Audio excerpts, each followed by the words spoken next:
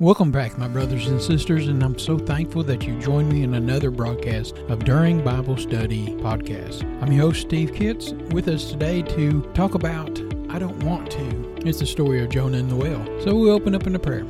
Lord Heavenly Father, we thank you and we praise you, Lord, for your wonderful love and your grace. We thank you, Lord, that you've been with us all this time, Lord, even when we didn't want to do what you wanted us to do. We thank you and bring out your word to those that need it. In your blessed name we beg. Amen. I don't want to. We all know that story of Jonah and the whale.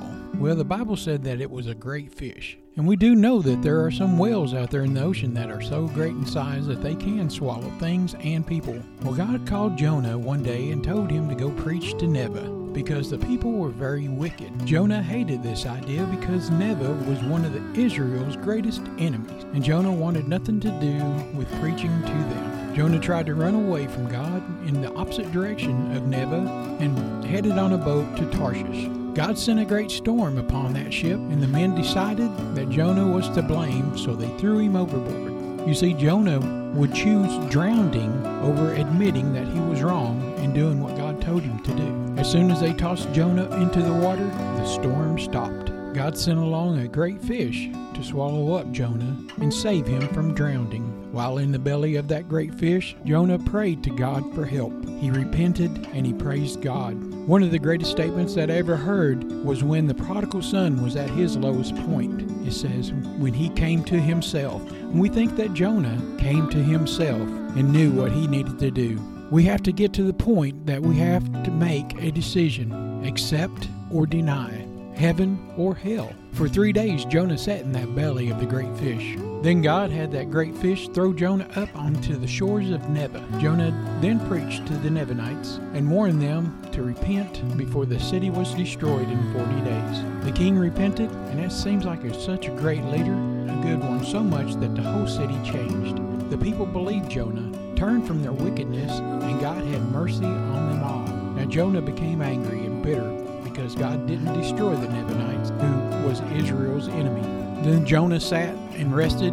God gave him a vine that provided him shade. The next day, God sent a worm to eat that vine. Jonah now sat in the hot sun complaining and wanting to die.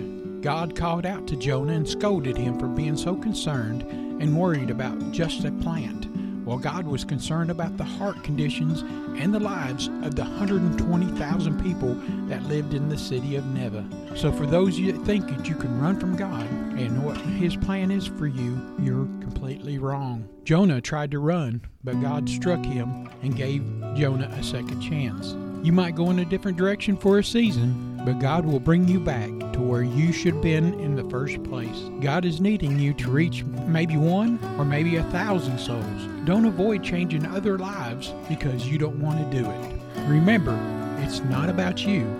It's about God and telling the lost about the love of Jesus Christ. Boldly stand for God and go where he needs you to go and do what he tells you to do.